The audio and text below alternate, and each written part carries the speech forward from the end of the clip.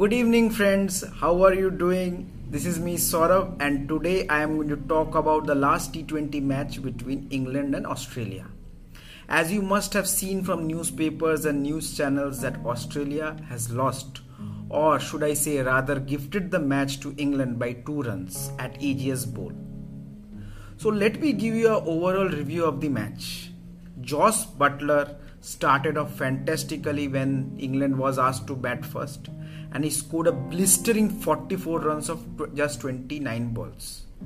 After that, except for a very gritty and hard-fought innings of 66 by David Malan, no English batsman got going, and the stage or the score, they were at 10 overs, they could not double it, and they managed to score only 162, which at one point of time seemed to be even less.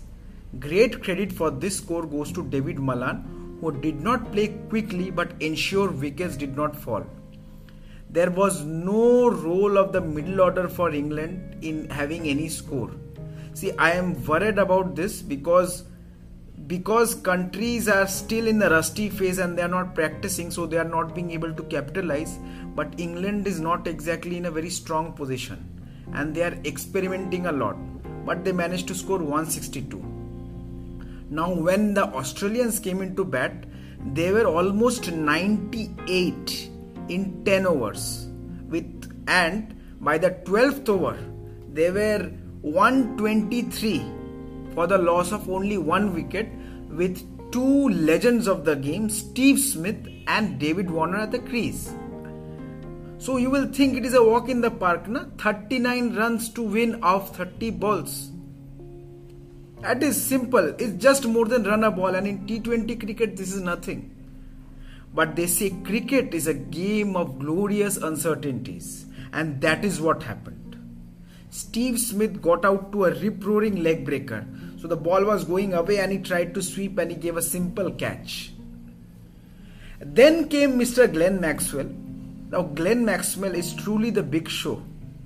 But from 2017, if you see the record, the boogeyman of Maxwell has been leg spinners. He is a bunny of Yuzvendra Chahal. Amit Mishra has got his wicket 4 times, Imran Tahir and others too. And he also joined the list of becoming one of Adil Rashid's victim. There was only 1 ball to go. What was the reason to have that aggressive shot? I know that is the way he plays, but sometimes, or it has been a long time since he has been struggling, I believe he should try to cut down on it. He has shown that he can improve and cut down on his aggressive shots in the Ranchi test. So I am sure he can do it now. He's coming back after a break and I hope he does not repeat this mistake again.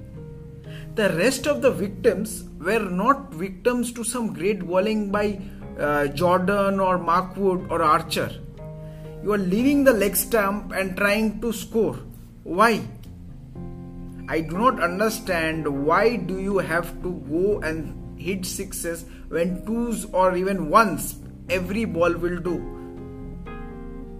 But I will not only blame the Australian batsmen.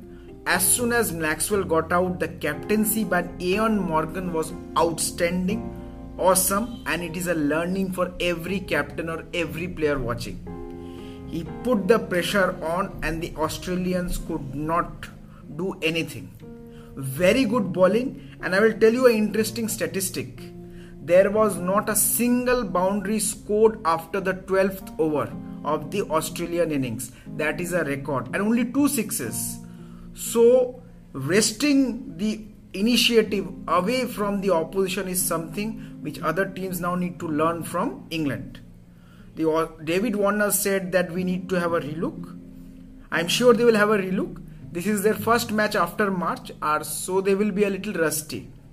But well played Australia. For 34 overs of the 40 over match, they were the better team. But the last 6 overs showed why Ian Morgan's team is world champions in the shorter version. I think Australia will bounce back. What do you think? If you like this review, don't forget to share and subscribe my channel. And also, I have a podcast called Sauravism. Please subscribe. Have a nice day. Bye.